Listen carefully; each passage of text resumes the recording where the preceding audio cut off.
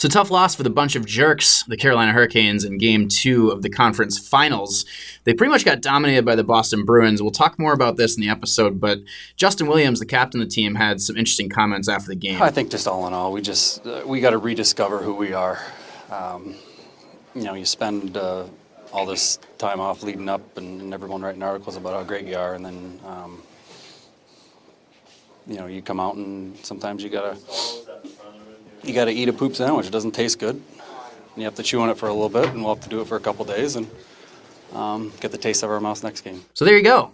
A poop sandwich. Sounds good. Sounds Not so good. Sounds like something that you probably wouldn't want to eat. So, bad taste in your mouth. No question about it. I'm surprised that a hockey player moments after a bad loss like that, censored himself and said poop and not shit. Well, see, now we have to censor you, Andy. Yeah, you can even withhold. Yeah. So there's been some pretty funny quotes here from the Hurricanes. After they won the second round, I don't know if you guys saw this one. We didn't even put it in the show last week, but Rod Brindamore, the coach, was giving his post-game speech, and he walks into the locker room and says, "I'm so impressed with you guys. They came out and kicked you in the ding-ding." The ding-ding, yeah.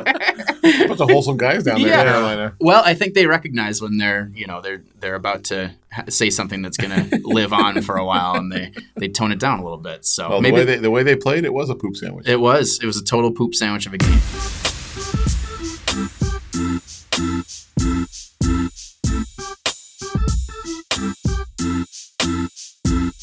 Sound of Hockey episode 36. We are calling this one the Mats Zuccarello episode. R.I.P. Matt Zuccarello and the Dallas Stars, who have been dispatched by the St. Louis Blues. Zuccarello has been an interesting story this year because he was the trade deadline acquisition from the New York Rangers. He's a fun little player to watch, and after getting traded for, he gets injured. First game. Yep, first game. Can't play for weeks and weeks. Finally comes back in the playoffs and did actually have a big impact to help that team get into the second round. But they fell in the Game 7. Tough loss, very tough loss, but good performance by him. Also, he was in the news here after they said, "What are you going to do now?" Because obviously his contract is up, he's a UFA, and he was like, "You know what? This is my team now. It's great to feel wanted." So signs would point towards him coming back there, but you really never know with these situations. So Matt Zuccarello, 36. There you go. I am Darren Brown. This is Sound of Hockey. You can find me on Twitter at Darren Funbrown. Joined as always by Andy Ide. Hello. How's it going? I'm at Andy Ide on Twitter. And John Barr. Hello. Whoa. I'm NHL2 Seattle on Twitter. That was very forceful. We are coming to you from Bar Down Studios somewhere in Seattle. And if we sound a little rough today, it's because we're all recovering from our watch party yesterday at Petoskey's, which was a great time. Thanks to everybody who came out. I think we had 40 or 50 people there. Everybody was well served, and what else can you say? Sometimes overserved. Yeah. I got my tab at the end of the day, and I was like, "Ooh, that's a pretty big tab." And then the servers there was like, "Well, would you like to see the itemized?" And I was like, "Yes." I was like, "Oh, that was accurate." That's a long list. Yeah. That's a long list you have there. Yikes. Did you get the hot plate? No, I went with a pizza this time. Oh. The mac and... No, not the mac and... I did the the relaxing Viking or something like that. Had some tomatoes, and it was pretty good. I've had the Mike Petoskey's pizza there. It's pretty good. Yeah.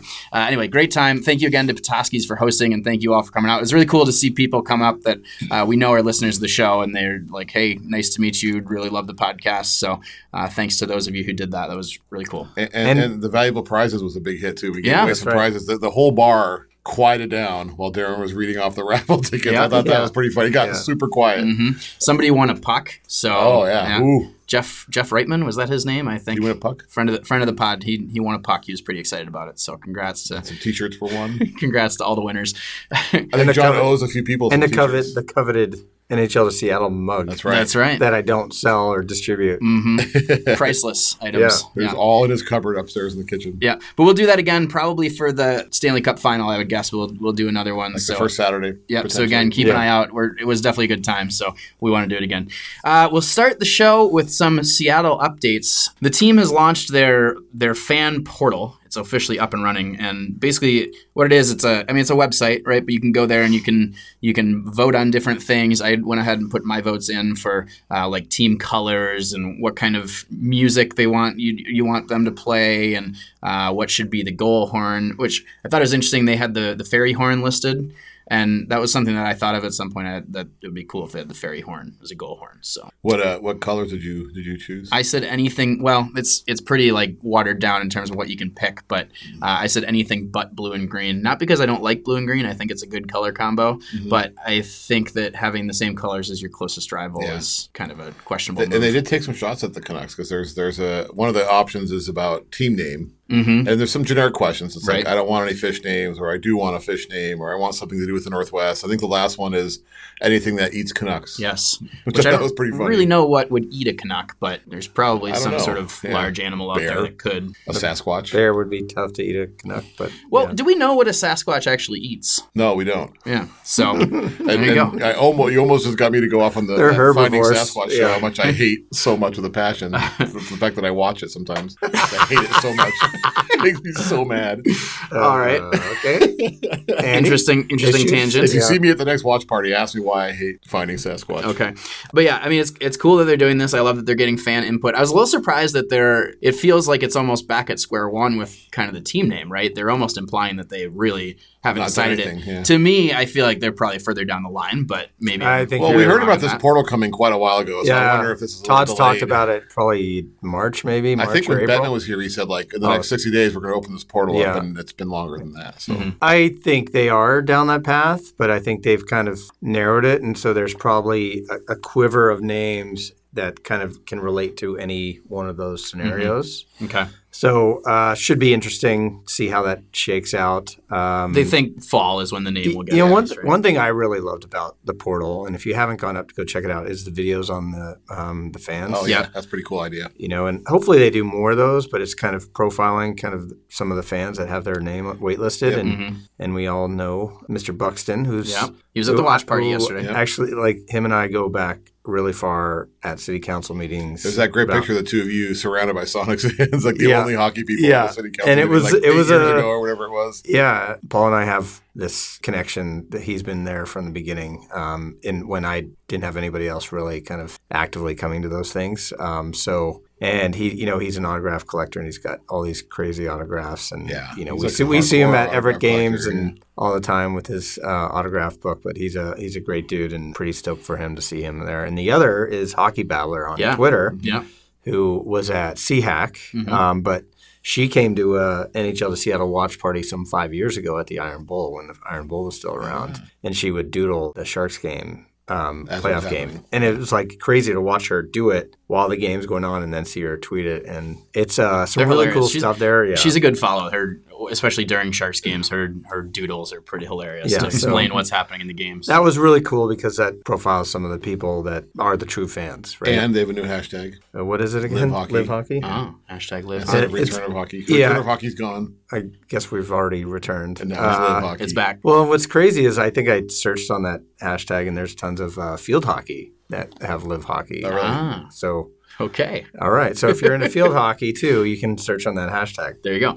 The other Seattle news, we had a candidate actually confirmed to be in Seattle and interviewing for the GM position. Who was it, Andy? It was Bill Zito, who is currently the assistant general manager of the Columbus Blue Jackets. He's got a great curveball, right? It's Barry Zito. Barry Zito. Okay. No relation as far as I know. I don't know. Maybe they're related.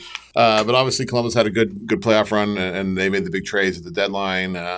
He's got more of a player agent background. He was like Tuukka Rask's agent at one point, and he's done some stuff with USA Hockey. He was the general manager of the Blue Jackets AHL affiliate in Lake Erie Monsters. I have a T-shirt of theirs, by the way. But so he has a little bit of general manager experience. It's interesting that he came out. It's a name that I hadn't really heard until Craig Constance of The Athletic threw him out there in an article as far as like where does Seattle go next. And it was funny how a couple days later we hear that he was here interviewing after that article posted. Yeah, I had heard his name a little bit, but never enough to like warrant any association to the club, and I was a little surprised by it too.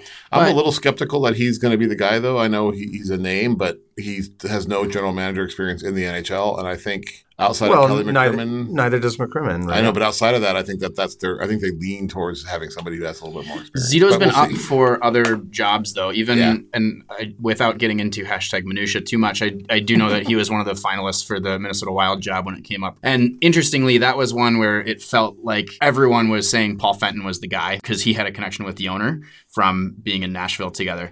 But still, it like went down to the wire, and it sounded like there was definitely some wavering between Fenton and Zito. So. Zito's name's been around. Yeah, for so a while. obviously he thought of highly. I mean, Yes. I just wonder about if NHL Seattle's going to want to find a guy who's done it. I mean, when we had Nick Constantino on, he thought that McCrimmon would be the one exception to having a guy who didn't have experience already. But some there's of those not guys, a lot of they're those- disappearing. Yeah, those yeah, options like are disappearing. who's out there, right? Well, we talked Like- about it last week. How do they do that without tampering or whatever, right? Well- Unless the guy they gets wait fired. or they wait. So Yeah. the people we talked about last week was Hextall, his prior GM has experience. experience. Gillis. Has experience.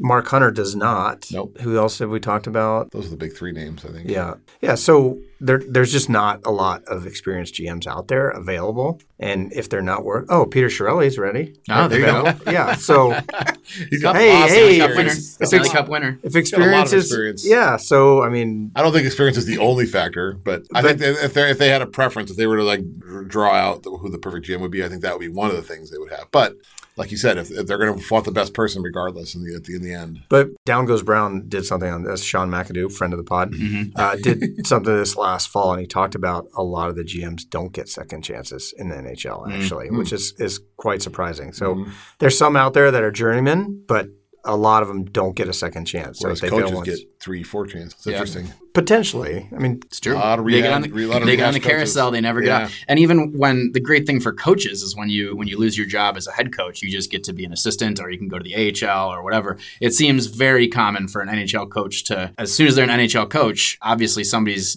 going to want them as at least an AHL coach. Like Yeah. there's some sort of talent there for them to be able to become an NHL. yeah. NHL Well, coach. it's interesting. I believe on 31 Thoughts they talked about Dallas Eakins and how long it's taken him to get back in the NHL. Yeah, but like he's And he's earmarked, right? Like everyone's like, oh, this guy is such a good coach. He's done such a great Yeah. job in the AHL for the Ducks organization. And the Ducks happen to have an opening in their head coach position. But he was run out of Edmonton, Yes. like badly, right? So it is interesting how you're right, how it takes so long for guys to build their reputation back up. So if nothing else, it's interesting to see some news on the team actually interviewing people, and seems like they're taking steps. Who Yeah, knows? it's fun. It's fun. Yeah, right? it's very It's cool. a fun time. It's very real hockey related news happening right here in Seattle. So cool stuff. Let's do a quick junior update with our WHL correspondent Andy Ide. Andy. Yeah, so we're getting down to it. In the WHL, as we're recording it just before Prince Albert and Vancouver play Game 6 in their series, which the Prince Albert Raiders are up 3-2. The winner of that will complete the Memorial Cup field. So the Memorial Cup is almost set. The other 4 teams are ready to go, and that'll be kicking off next Friday. Just earlier So today. whoa. Let's explain it to us. What's new segment that we released last week? Explain it to us. Explain it to Do we have a us. sound effect for that? Not or yet. Music or something? The Memorial Cup. Explain it to us. The Memorial Cup. So the Memorial Cup is a championship tournament. It's the 3 major junior hockey leagues. The champions of those leagues each year meet in a round-robin tournament with a 4th team, which is the host team, who gets an automatic bid. And they play a round-robin tournament, and they What determine are those other leagues? so that'd be the Ontario Hockey League and the Quebec Major Junior Hockey League, which I affectionately call the Q. The Q. Okay. Not just me. What about the O? They call it that, and the dub is the one out here. Yeah. Makes sense. So now you know the lingo. But it's an interesting tournament. Yeah, I've been to 2 of them. One as a media, one as a fan. My impression of it kind of changed, being part of the media and following a team that won a championship and got there. I used to think it was the hardest trophy to win because you had to win your league first. So imagine the Washington Capitals winning the Stanley Cup last year and then having to go play a tournament with 3 other equally as good teams. From equally good leagues, that's kind of a tough call. And Well, because they were all so drunk. well, yeah, they were drunk, right? So, and then when you lose, you feel like you were a failure or you had a bad season, even though you won the championship. So it's kind of a hard thing. So my thing is it's purely entertaining to me now. It's like it's an entertainment thing. I think winning your league is still a huge thing, and then this is like gravy if you're able to win the Memorial Cup. To win the Memorial Cup, you have to be hot for a week. Got it. To win your league, you have to go through 4 rounds of playoffs and and grind it out in 70 games or so. But And sometimes the host team has actually won. the host team, so they didn't even Qualify. win their. They just- the Yeah. year got in. Seattle got there in 2017, the host team was eliminated in the first round. The Windsor Spitfires, first round of the OHL playoffs, they were eliminated. They went to basically had a training camp again for a month. They only lost once in the Memorial Cup, and they ended up winning it. And they were really good. They were really good. It's so in Canada, it's a much bigger deal in Canada. There have been some U.S. teams that have hosted. Seattle's hosted it in '92. Portland's hosted it a couple times. Spokane's hosted it. I don't know that we're going to see that again because the sponsorship in Canada and the CHL is all Canadian companies, and so I think I've always thought Everett would be a great place to host it. The Angel, the wins, but One Angel, two one wins. Angel, 2 wins. But I just don't know if the sponsorship is there. to Okay, bring it down here. so let's get back to this year. So QMGHL. Yeah, so we had an interesting situation there with the Halifax Mooseheads. And do you know a famous alumni in the NHL who played for the Halifax Mooseheads? Matt Dumba. No, not Duchesne. You're on the right track. Yeah. It's Nathan McKinnon. Nathan McKinnon. Yeah. Played for the Halifax. He won a Memorial Cup with the Halifax Mooseheads. They beat Portland a few years ago. So they are the host team, but they also got into the final. So that meant that they got in the final of the QMGHL. Yep, of the Q. So they played the Rouen-Noranda Huskies. So both teams were automatically given birth to the Memorial Cup since they both made the final. But Halifax lost to Rouen-Noranda yesterday. So, but they're both going. Yeah. So I mean, Halifax probably a little bit upset, but they know that they're still alive for the Memorial Cup. And then the OHL today, the Guelph Storm who had an amazing run through the OHL playoffs. They beat the Ottawa 67s in the final of their league. They faced 7 elimination games in this playoff. They were 7-0 in all of those, and they erased a 3-1 deficit in the second round of the playoffs. And they've got 11 NHL drafted players on their roster, so they could be a pretty good force here in the Memorial Cup. They're led by Nick Suzuki, who's a Canadiens prospect, but he was actually a Vegas Golden Knights first-round draft pick. He went over in the Max Pacioretty trade. The Memorial Cup features a lot of good NHL prospects. Like last year, we talked about Thomas from St. Louis. He was playing for Hamilton last year. He played in the Memorial Cup. He had a really good Memorial Cup tournament last year. So you see a lot of guys. The year I went, Alex DeBrincat played for the Erie Otters. So did Dylan Strome. Barzell was in that. Thomas Chabot played in that tournament. Future Canuck legend Mike DiPietro was the goalie for Windsor. Who won that. So the games start Friday 17th. Yep. We don't know who's representing the WHL. No. Yet. Not yet. And I believe all games are on the NHL Network. Is that or you can accurate? stream them. Yeah, you can pay $5 and stream them off the CHL if you don't get the NHL Network. Okay, So there you go. Games on the radar early on in the show. Yeah. How do you like that? The WHL champion is in a little bit of a rut in this tournament. They've lost 10 straight games going back over the last 3+ years. By the way, my Matt Dumba guess You were was way off. Way off. He played for the Red Deer Rebels, which I knew, but I thought he had That's moved from Portland. the Halifax Mooseheads. He apparently moved. Was it from Portland or to He Portland? started in Red Deer, Finished went at to Minnesota, Portland. Yeah. and then there was a weird thing where They had traded his rights or something. where the Portland Winterhawks made a trade before he'd been returned, and they claimed they had no idea if he was coming back, but and a week later he came back. So, oopsie daisy. He did not play for the Halifax Mooseheads. Nope. Let's move on to the NHL. We've talked a lot about Brad Marchand and just how terrible of a human he is. I mean, love him or hate him, right? If you're a Bruins fan, you obviously love him. If you're not a Bruins fan, you hate him. I'm in the hate him camp. So the latest, and we almost need a Marchand segment at this point. Like We need a clever name for it. A listener came up with retorts. Yeah. So listeners out there, write your 5-star review and give us some suggestions for a Marchand segment. Put your 5-star review on iTunes, and we will appreciate it. We'll read it on the podcast, of course. But so his latest douchebaggery, he had his post-game interview with Sportsnet. Who is this guy? Kyle something or other was the guy that interviewed him. So the first time that he interviewed him, he asked him, because remember, Marchand stepped on, I think it was Anderson's stick and tried to break it, did break it. And then, so Kyle asked him before the next game, hey, did you manage to get your skates sharpened? Marchand didn't like that. Marchand question. didn't like Skated it. away. He just skates away angrily. And then after game 6, the Bruins are the winners. This Kyle guy gets the chance to interview him again. And here's what he says. Thanks, Jim. Brad, you said after the third game of the series, there's no panic in the room. What can you say about the way your group handled the next 3 games and ultimately advancing to the conference final? We did a good job. No, Tuukka Rask was saying this core isn't getting any younger. What do you make of the opportunity that lies ahead of you?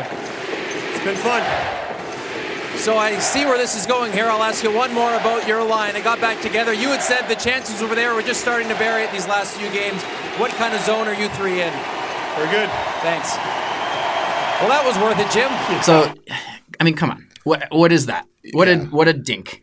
If you're upset with a guy, don't even do the interview. Yeah. But it didn't end there. Then he goes into the dressing room, and all the media, he answered questions like that for everybody, not just the guy from Sportsnet that he was mad about. So I saw a theory that maybe somebody had bet him to give all his answers as one-word answers, which that could actually be funny if that's the case. If he is just holding a grudge against this guy for asking him what I think is actually a pretty funny question, that's just ridiculous. But Underrated. I don't know if it was a tweet or a text, but that you sent that called him Marshawn Lynch. Oh.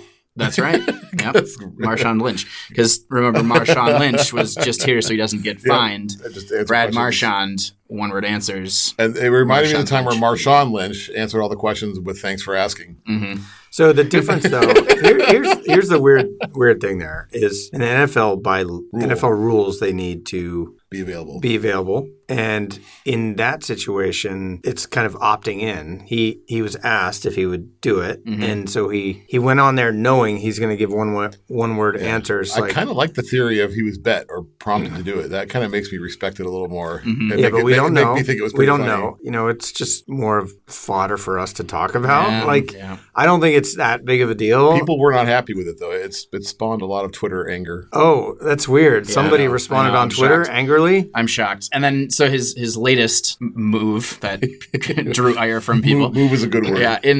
A Marchand move. I don't know. Marchand moment? Yeah. A Marchand moment. A Marchand. We have like flowery music playing. A Marchand moment? Yeah, we're workshopping right now during the podcast. His nose being gigantic. I don't know. So anyway, the latest thing he did, he mocked Justin Williams in game 2, which we mentioned, obviously not a great game for the Carolina Hurricanes. Well, he mocked him after baiting him into a penalty because he kind of like got a stick up high onto Williams' neck and like hooked him around. And then Williams grabbed him by the ear of his helmet. Yeah, pulled his strap off. Ripped his chin strap off. And then that's what the referee sees. Yeah. So as the ref puts his arm up to call the penalty on Williams, Marchand points at the ref, then does a little C on his chest to remind Williams that he's the captain of the team and you should act better than that. Just then he points to the penalty box like that's where you're headed. Yeah, just classic Marchand getting under your skin. See, now as much as I hate him, I kind of chuckled when I saw that. Yeah, he baited him. He baited Williams into a penalty. It was the playoff gamesmanship, right? It was a good play. Gamesmanship. There you go. Speaking of the playoffs and gamesmanship, there's been a couple of great Game 7s here from the second round. We got to talk about them at least a little bit because these are both outstanding, very fun to watch games. The first one, Dallas against St. Louis, was ridiculous. It went to 2 overtimes. We had one of the more one-sided hockey games I've ever seen that can go that deep. I mean, it was for 40 minutes, Dallas had 3 shots on goal. Yeah. Over 2 periods. It was, I think what was that stat? It was like 31-3, I think, in shots. Over like a 2 period, over the second and third period, Dallas just had no offense. Just crazy. Ben Bishop was so good in this game. He kept him in it. And it was one of those like very classic games where you're like, this goalie is going to steal it, right? Yeah. Like that is going to be the classic goalie stealing a game to carry his team over to the conference finals. That was absolutely how it felt. And it came close because I forget who it was who had the wraparound in overtime. It was Jamie Benn. Who it hit Binghamton's pad, like at the only part, his knee, because the rest of his pad was up behind the goal line. He's just like inches away from winning the game. And I've heard this hot take that it's because Jamie Benn has a flat blade. Yeah. Like, okay, whatever. But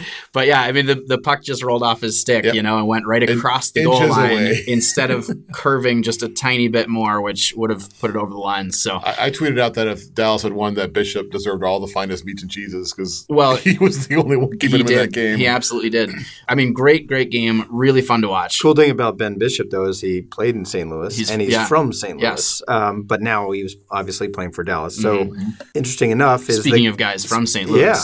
The game winner set up by Robert Thomas, who we just mentioned earlier. I forecasted would have a good game. 19 years old. He looks awesome. He's looked awesome all series. He hasn't put up that many points, but he looked good. And I think fresh legs, especially in overtime, or your young legs in overtime, are really helpful. And those guys tend to stand out a little bit more. Yeah. So he makes a sick move in double overtime to take the puck to the net, hits the post, then it kind of hits Bishop like in the back of the head or like back of the neck, and drops right down into the crease. And Patrick Maroon jumps on it and scores. And Maroon's story is cool because he took a lot less money. He's from St. Louis. He chose to go there I think on a 1-year deal, right? And his son's there. He wanted to be closer to his son. I think he went into free agency thinking he was going to get a big deal. And didn't get it. So he was like, you know what? I'm going to go. Hometown I'm going to take less money. Yeah. I'm going to go home. I'm going to be with my family, and that's what he did. And it's pretty cool to see like a guy like that who's not he's not a big goal scorer, but like he's one of those guys that you hope is around for the playoffs because he's a big physical guy. And he can go in front of the net. Exactly. That's exactly what he did in that goal. Scored the goal. His son was in tears. They had his son on camera in the stands. Wearing a very, very cool customized jean jacket, by the way. I missed that. Oh, yeah.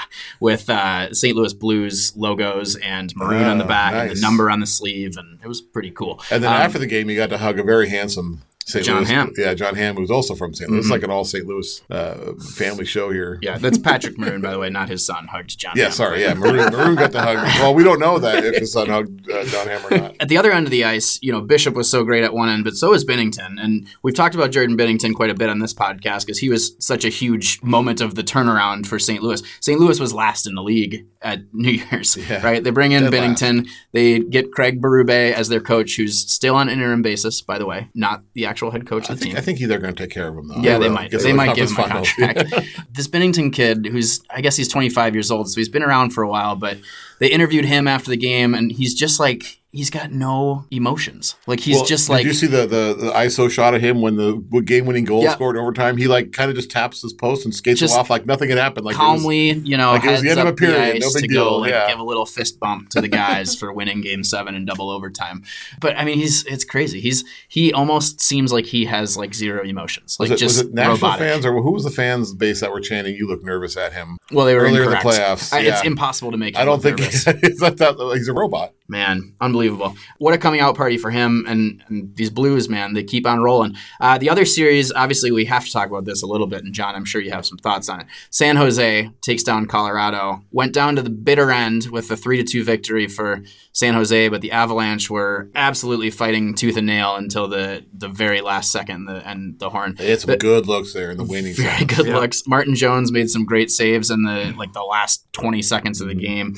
But the big controversy here was the goal that wasn't for Colorado. Now it's 2-1 going into this moment. The puck comes out of the zone, and Gabe Landeskog is going off for a change. Some angles, it looks like he's kind of back on sides. Some angles, it looks like not. The Avalanche tie the game, quote unquote, tie the game. It gets challenged for offsides, and it's ruled that Landeskog does not get back to the blue line. So therefore, as he's trying to change lines, and he was just standing there. He was just standing. Just standing there. Nothing to do with the play. For some reason, he's like reaching over the boards, trying to open the stupid door instead of jumping over it. But is what it is, I guess. And he owned it after. He said, "That's on me." Yeah. We talked about it a little before. I think he didn't realize the puck got turned over really quickly in the neutral zone. Mm-hmm. So I think he was going off, and he just assumed that the play had gone Sharks elsewhere. The Sharks were taking the puck down the ice. John? Yeah, I was surprised it got overturned because I didn't see really a definitive angle that during the NBC broadcast of it, and I was like shocked that it got overturned. That said, I've seen different angles since or blown up angles, and it's like, okay, well now I at least see what the refs might have called. Now, should it have been reviewable, right? Or should it even matter? Because he was technically off the ice and the other guy that he was changing for was probably on the ice. Mm-hmm. So for all intents and purposes, he was not part of the play and not being counted. True, but it's just a boneheaded play. Like he's not paying attention to what's going on. Now, on the flip side, we had a play in, I think it was Game 6 of the Blues second round series, where you could see in the background, I think it's Ryan O'Reilly, and even before he gets to the blue line, he like dives over the boards to get himself off the ice, which you don't even have to get back to the blue line if you're over the boards. So, because the bench extends into the zone, right? So he dives over the boards to get himself on sides. And from that, I think the Blues even scored a goal on that, right? But that's like a good heads-up play. You're like, oh, I got to get myself on sides. I got to, do what I have to do before I change lines. Landeskog is standing inside the zone, and whether he gets his toe onto the line or not, he's still not paying attention, right? He's trying to, like, open the door.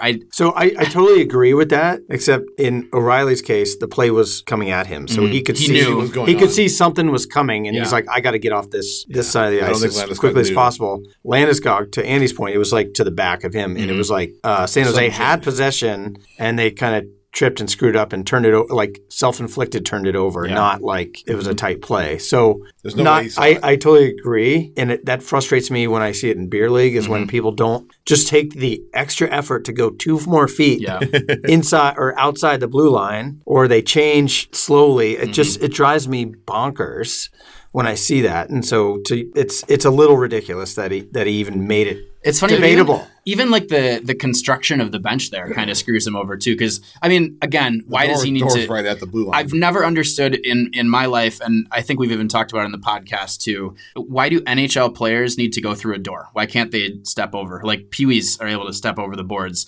You know, we saw the thing where Brock Besser almost broke his back the door was open. Yes, yeah. And I don't think that the doors should even be allowed to be open during play. That's neither here nor there. It's not really related, but I've just never really understood why they need to open the doors during play. Why can't the guy just jump over, right? He's fiddling with the stupid thing to try to get it to open, and in that time he actually screws his team. But what I was saying though, the construction of this bench actually hurts him a little bit because in some arenas the blue line is right on the door. So if you go through the door, you're stepping off on sides, right? Because the blue line is right in the middle of the door. Versus this one, the door is like a foot or two inside the zone. Yeah.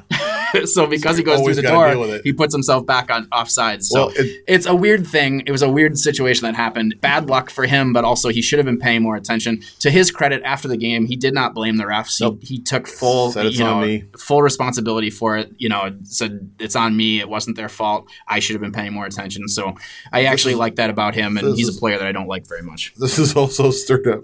That's some Stack Central Division bias there from Darren. This has also stirred up the whole debate on the offside challenge and whether it's necessary. Not a lot of people like it, and I don't have a strong feeling on it. Nothing that happened on that play affected the play, and it's another one of those like millimeter differences too, right? Like maybe he's on sides, maybe not. So who cares? It's brought out all the onside review haters out of the woodworks because of that one. So I kind of have a confession. Confession time. I watched Game 7 with other people. We weren't invited. Oh, Definitely not. Okay. wow. So I watched with a couple friends from they're Canadians from the Atlantics, and so if anything, I was a little worried they'd From be the Atlantics? Atlantic part of Canada. Okay. So one was from Newfies. Nova Scotia, Okay. and the other was from PEI. So McKinnon being from up there too, I thought they might be rooting for Colorado, but I knew they would be relatively neutral and respect my emotions. And so it was very smooth. So Whereas Darren and I are biased and disrespectful. No, here, I just stayed away from you at the bar yesterday. It was a Sharks game. No, I was like, I had people come up to me a little worried. I had people a little worried. I'm to be just in the bar with I'm John. just saying, like it's the ability to stay kind of not laugh and make jokes and have a good time. Like they didn't do any of that. They were just watching the game. Okay, so just don't have fun. Stoic. No, you I do see whatever where you want. Don Cherry comes from now. You can do whatever you want, but I just wanted to get that out there, Okay. right? And come clean about that. Did you have to tell us that? You didn't have to tell. You could have just not told us. You know, and I would It have makes just, for good. It makes for good This is the soap podcast. opera What portion you're of the doing right now is you podcast. are stirring the pot. That's what you're doing. I watch it on my couch on my TV. Ugh. Anyway, I'm triggered. I feel very triggered right now. It was a good game. Darren did stay away from you at the bar. He was, It was like, fun to all the way at watch. the other end of the bar. But I think I was. That wasn't the reason. I think that was because the Minnesota Twins game was also on. That's at that end actually of the bar. He was watching both. That was a pretty good setup for me as a Minnesota sports fan to be watching the hockey game on one TV and the Twins on the other. Anyway, two great Game 7s, so that was fun. Brings us into the conference finals now. So obviously San Jose takes a 1-0 lead after yesterday's watch It looked party. pretty good doing it. Yep, which was also Timo Meyer's coming out party. I like He had Timo. a ridiculous Peter Forsberg-esque one-handed breakaway goal after undressing the defender. That was pretty sick. And that was his second goal of the game? He Timo had, Meier? he had 2 goals and an assist. Yeah. Pretty good showing by the Sharks. Concerning for the Blues, but also it's only game 1. And then on the other side, as we mentioned, Boston takes a pretty commanding 2-0 lead. Mrazek, I didn't think looked very good in game 2. That's that one goal where he got way outside of the net. What actually concerned me was the backhand goal. Like, there were several goals that were just like he's getting no help from his defense here, right? Like the one, there's a power play goal where he stopped 2 shots, and then on the third one, DeBrusk scored, DeBrusk, he puts it around his foot, and like there's nobody even contesting him. right? Like for him to get 3 shots from right in front of the net, like somebody's got to do something there. But the one that kind of concerned me was the backhand goal where it was kind of like a soft shot. It looked like he just wasn't tracking the puck fall. So I don't know. Mrazek's been a huge story because he's such an unheralded kind of a goalie, but he's been really great in these playoffs. So like we saw Martin Jones kind of go from bad to really good. I hope it's not a situation where Mrazek's going from really good to bad, because that can happen too. Well, for I thought goalies. Game 1, I thought Carolina looked a lot better, obviously better than they did in Game 2. They got into problems with penalties, in which I think it turned the tables for Boston in Game 1. But I thought it was a pretty evenly matched game, at least at even strength, and I thought Mrazek played fairly well in that one. So it should be interesting if they kind of go to McElhinney for Game 3. You can see that happening. Well. He Yeah, didn't play the third, right? He can't play the third today, didn't he? yeah, but I think they still let up 2 goals. So I mean, they're going back home.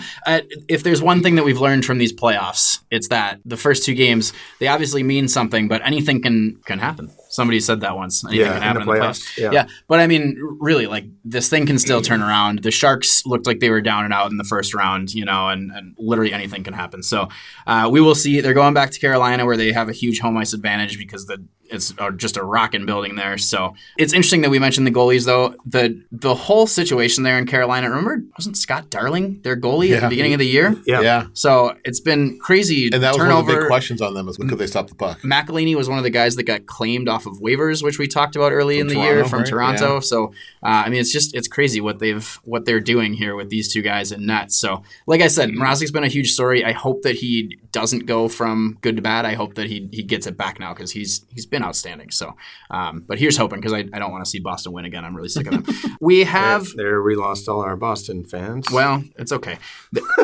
They know they're not liked. That's okay. Yeah, they enjoy that. Yeah. So let's get into our segments. We have a season-ending retort. It's the kinda final. sad. It's kind of sad. Yeah. It's kind of. Hopefully, we'll hear from him at some point. I've been again, wearing but an armband around my arm all day in honor in of memorandum of retorts.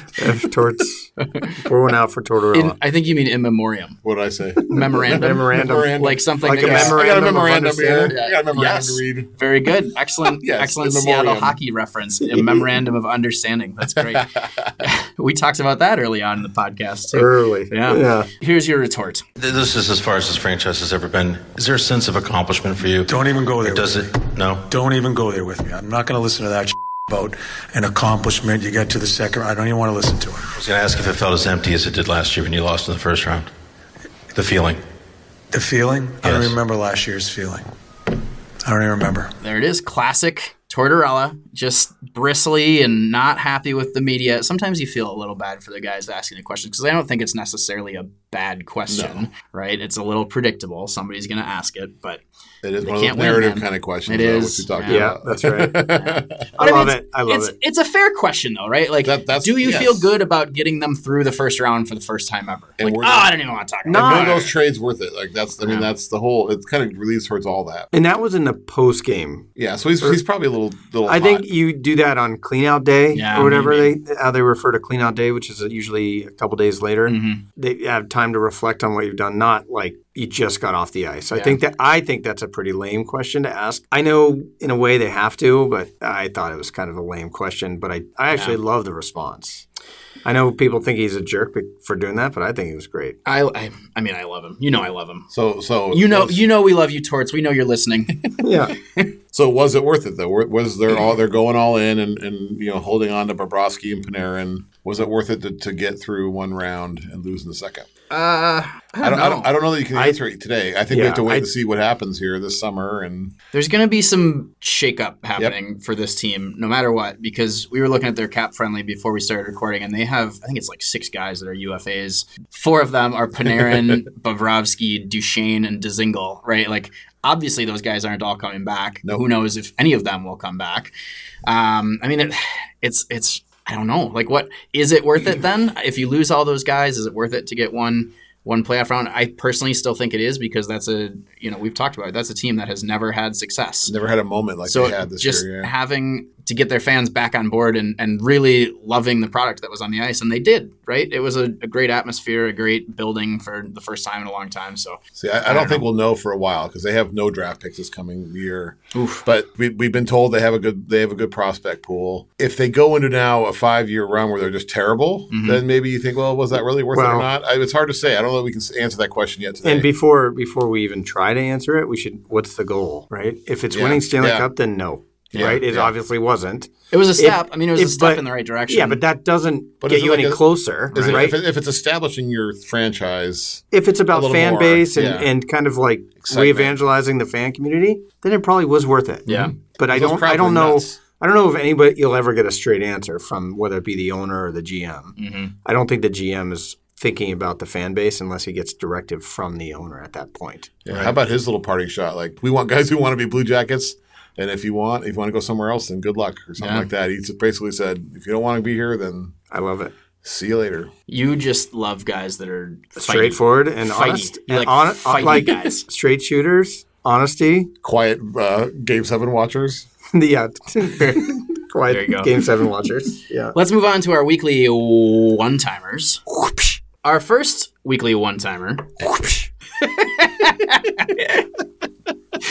Vladimir Putin was on the ice for his, I think he does it annually, like a charity type of game where he comes out. Well, we don't know if it's for charity or not, but I'm sure it's he comes out. His bank account. He comes out, and it's amazing because they have like former NHL and KHL players that are playing in this game. But yet he goes out and scores 8 goals. That's pretty incredible. Oh yeah, like some big time one timers and blistering top shelf wrist shots. Did you see his breakaway goal where he comes in and just like slaps his stick and then gradually veers off to the right, 5-hole, beats the goal? And for some reason, I didn't really understand this, but the defenseman that was coming back with him veers into him like he's gonna just lay him the out, and instead he just kind of like peels off. Well, what is that? That's a terrible defensive play. He didn't want to get shot. Oh, okay. How fun would that be? Like to shoot him? No, to play in a game where nobody plays any defense. People are letting in goals. It's like playing 3-on-3 on Monday nights. Yeah, but I'd like to think people play hard. They do. That's true. At least to score. That's true. I actually try to stop the puck. I can't, but I try. It's clearly a thing to make him look good. My favorite part is after he scores these goals where the goalie's clearly letting it in, is he's like high fist bumping guys on the team, like he's celebrating. Like how do you not? Like I would feel sheepish knowing like, well, they let me. Way score. To go, Putin! Great job. Yeah, he's like, yeah, thank you.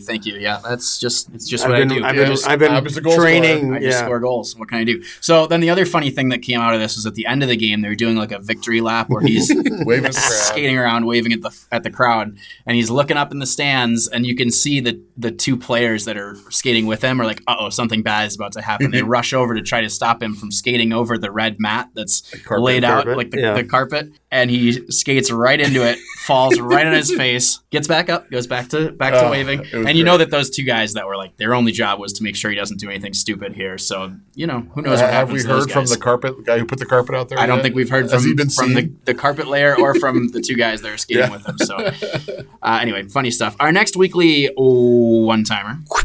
We have that Charlie McAvoy hit on Scott Harrington in Game 6 of Boston against Columbus. Now, I know that I've made this hot take in the past, that the suspension situation is not really great because what happens there, McAvoy only gets a 2-minute penalty, which there's more to sort of unpack there as well, because why is it only a 2-minute penalty? But then McAvoy gets suspended for Game 1, essentially, of the following series. So what benefit does Columbus get out? None. So, yes, but they got a power play. That's right. Why do you think it's about benefiting that team? Well, it's not about benefiting that team. So what's the intent of this suspension? Is to punish the player. And hopefully prevent. Behavior. Yeah, exactly. Prevent him from doing it again. Yeah. But I'm just like, we always see the fans go up in arms, right? Like, my guy gets hit. Everyone's like, oh my God, that's crazy that he got hit. There needs to be a suspension, blah, blah, blah. But what benefit do you get out of that? What do you care if he gets suspended, right? So I've made the hot take before that there should be some sort of like retribution or payment that happens to the team. Like, what if they get to choose like when he serves the suspension? I hate that idea so much. Why, John? Well, because for one, it's not about benefits to the team that got hit. Mm-hmm. How do you administer that? They get to pick and choose which game. Like maybe they've got an opponent. No, maybe it's next time they play each other. What You if can't. that guy gets traded in the meantime? Oh, yeah. I hadn't Right? thought of that. Okay. Good devil's advocate argument. That's Yeah. good. My biggest complaint was that the referees are hamstrung in that situation to only call either a 2-minute minor. All right, the separate Or- issue. Well, this is the unpacking. yeah, But if they give them a double minor or whatever, if they allow for something more for a head for checking to the head, you can't call a major on them. So, It's yes, bizarre the to me. options for the referees there are to call a 2-minute penalty or a match penalty, Yeah, which it is probably wasn't a match penalty.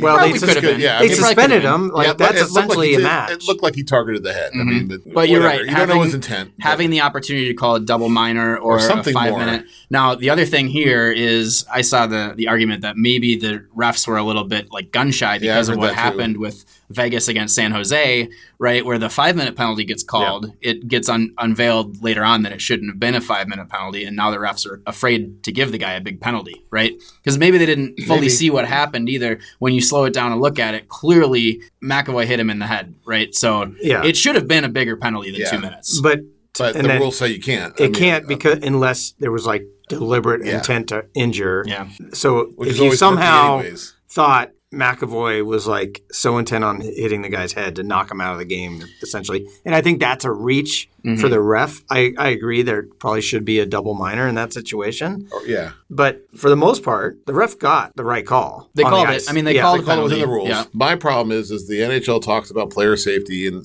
wanting to protect head injuries and things like that, but then you have a checking to the head penalty in your rule books that could only be 2 minutes or a well, or a 2 match minutes fit. for checking to the head. That sounds yeah. like that sounds. Like, how can you say you care about Counterintuitive. headshots, but then Well, you don't I mean, punish I guys think, who do but it? I think that is probably a rule that needs to be rewritten. Yes. I don't think it's It probably will. it's NHL wanting to be light on people hitting him in the head. It's probably just a missed rule, and they've never had the situation. The guy's going to got suspended.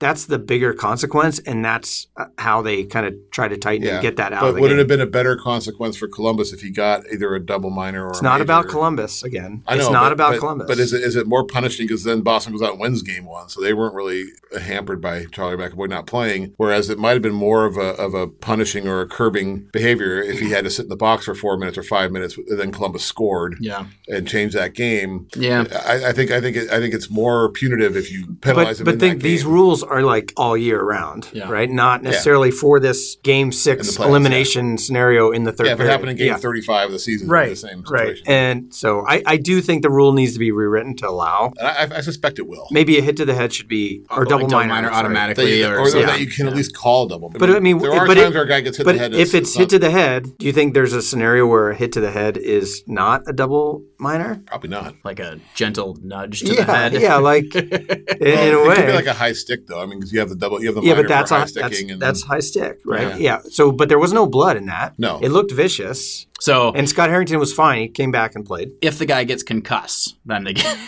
But you don't know that because he left, Well, the game and went off for into the concussion protocol and then came back. So you don't. You can't. maybe if the guy has to go to protocol, then The one thing is I don't like It's about tough, that is it's again to prevent the hits, and just because the guy gets hurt, yeah. It's like the Bishop play. Like when do you stop the play every time a goalie appears to be hurt? It's let's not go down that. But it's the same kind of thing. Like you can't say, okay, well, is he concussed? We'll make it 4. No, I know, but I think it's No, I'm trying to make it akin to the double minor. For 10 high minutes sticking. later, we find out he's not coming back. so Another penalty. here's the one thing I heard talked about. And we haven't talked about it yet. Is should that be reviewable in some capacity? Because it is in college hockey. and I hate that. I do too. I 'Cause don't- it slows I don't down like the game that. a lot. It Yeah. slows down the game a lot, and there's already enough stoppages. I hate that in NFL football they review like every possession. There's some sort of challenge or review that sucks. I College think it's football terrible. has a little of that too Yep, now. with a targeting call. Yeah. Yeah.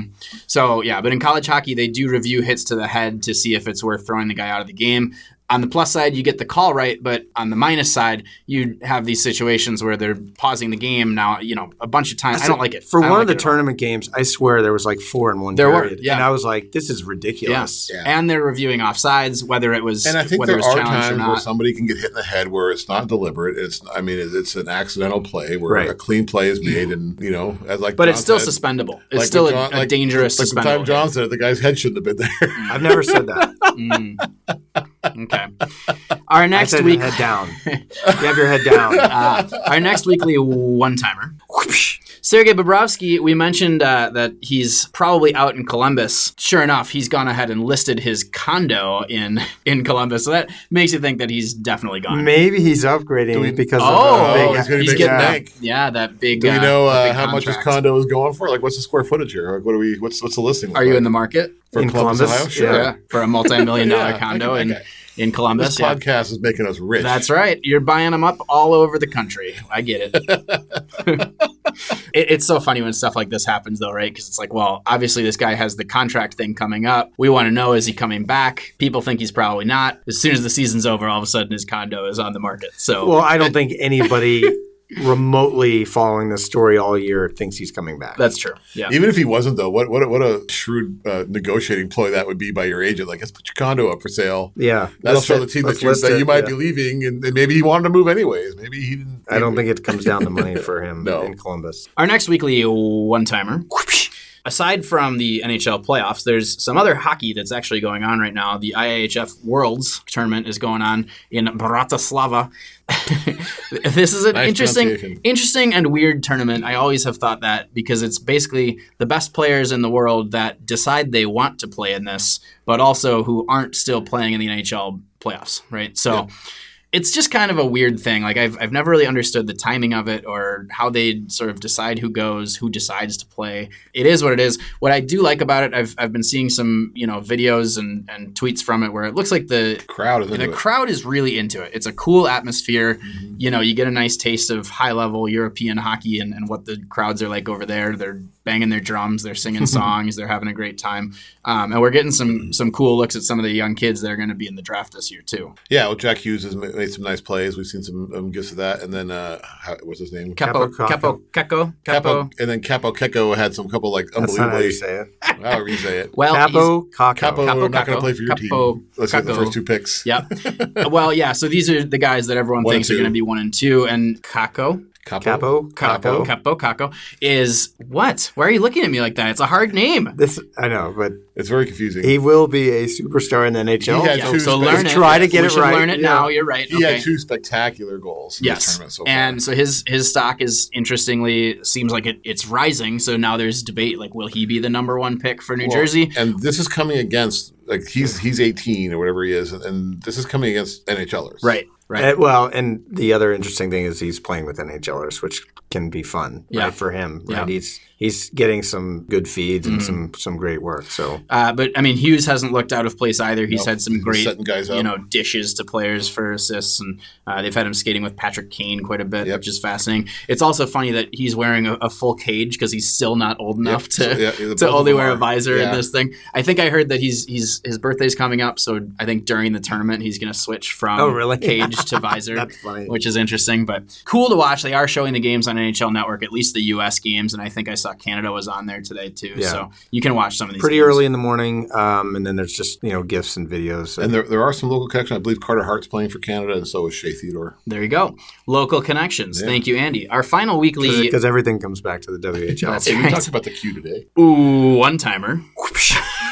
The Carolina Hurricanes, obviously we've talked about them quite a bit. If they do end up losing this series, because as we're recording, they're down 2-0, and it's not looking great, but they have a pretty good future coming, right? They're kind of like the Avalanche. They're kind of playing with house money right now because people didn't expect too much from them. People didn't really expect them to make the playoffs, let alone go to the conference finals. But we're finding out that they have a pretty deep farm system as well. Yeah, so right now their AHL affiliate, the Charlotte Checkers, are in the conference finals for the Calder Cup. And the ECHL affiliate, the Florida Everblades, are in their conference finals for whatever that cup is called. One of my favorite hockey team names of all time, the Florida Everblades. Is I it love better that. than the Macon Whoopie? Ooh, is Or that the a Wheeling Nailers? Those are all Wheeling ECHL Nailers. teams. I like the Wheeling Nailers. But Macon, yeah. Georgia had a team called the Macon Whoopie. Okay. Yeah, ECHL. The more you know. Anyway, Orlando Solar Bears. also a good one. Yeah. But so interesting though, right? Like, and I don't know how much the ECHL having success there really affects you because how many of the ECHL players make it to the NHL. Yeah, but it does NHL show that like they have so many good players that they can't seem to fit them all in the AHL. So Well, and Carolina is the youngest team remaining in the playoffs. Right. And they probably were one of the youngest teams to begin the playoffs, too. So they are going to be good for a while. By the way, one thing we forgot to mention earlier in the show on the Hurricanes, they had that whole thing where the Boston player went to hit Dougie Hamilton, and Dougie Hamilton put his shoulder up, kind of protect himself. Hamilton got called for an interference penalty, which I don't think it was that ridiculous of a call because Hamilton never actually touches the puck. The puck just goes right past him. So neither here nor there. My point is that on the bench, they always have the iPads for the coaches to watch plays after they've happened. And there's this incredible screen grab of Rob Brind'Amour looking down at it. And he brings his head up and he's like and you can't see it because this is bad radio because you're listening. But I demonstrated it for John and Andy. Let me tell you, it was funny looking. You know what it looks like? It looks to me like Rod Brind'Amour was bending down and eating a poop sandwich, and then that was foreshadowing like his face. for game 2. Mm-hmm. It was pretty funny. Okay, all right. So basically, what we're saying though with the Hurricanes is that they have 3 leagues full of teams. They're going to be good for a while. They're all jerks. Yeah. Yep, they're all eating poop sandwiches. And do we know if the Charlotte Checkers do a storm surge? Are they practicing that, developing that in the minor leagues? We have our best men on it to find out. Okay. We'll let you know. The knock against Hurricanes has always been goaltending. They're actually sure enough. They thought they had it solved, right? We taled about Darling. They thought they had it solved with Darling, and Darling has been terrible since he went there. Yep. So is he in Charlotte now, or is he they release him? He's rostered. I don't think he's playing though. Okay. Oof. Well, I don't think they can release him. He's on a huge contract. Yeah, they put him on waivers. He's down there. And then Charlotte, but I don't think he's playing in the playoffs. Yikes! Wow. Did I say our final weekly one-timer for the Hurricanes? You didn't. Our final weekly one-timer. Charles Barkley, the former NBA great and now NBA analyst, had some thoughts on what do we even say here? He was doing the actual pregame analysis for studio show for the NBA on TNT. Yep. And he said this. Let's get this game started. Well, I thought you was going to ask when dinner was. No, I've already had dinner. Let's get together so we can go watch the hockey game. It's 1-1, y'all. Third quarter. Let's go to Denver. There you go. Charles, man. He knows what's up. This is not the first time he's talked about this. He is on record multiple times saying how he prefers the Stanley Cup playoffs to the NBA playoffs, which is funny because there was a game a couple years ago, an NBA game, where in that same show, he's like, I didn't watch the game last night because I was watching the hockey game that was on.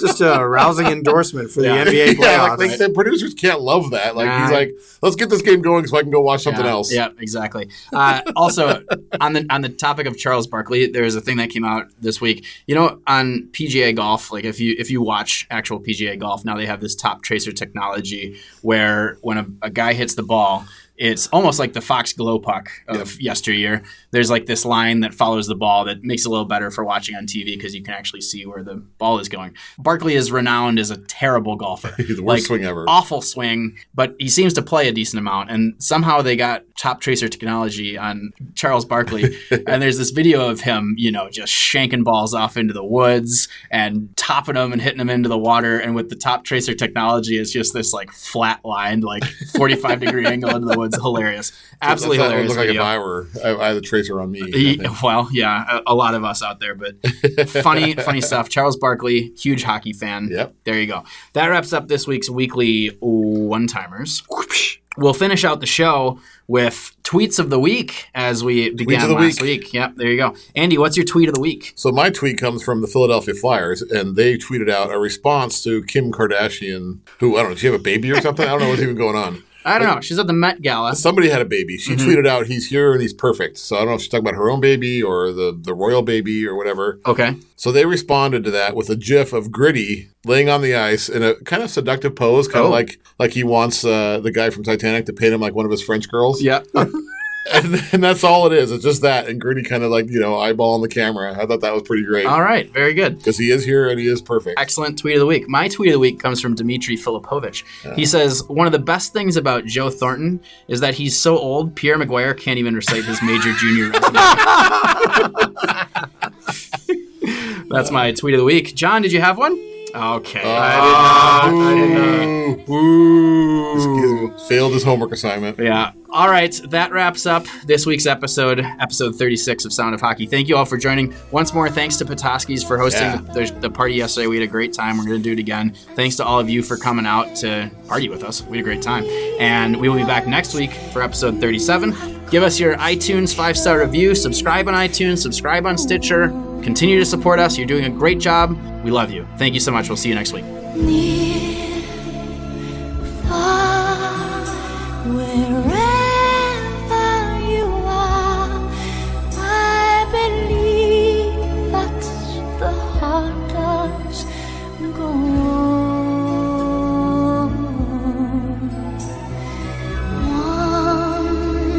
Once more, you open the door, and you hear in my heart, and my heart will go on and on.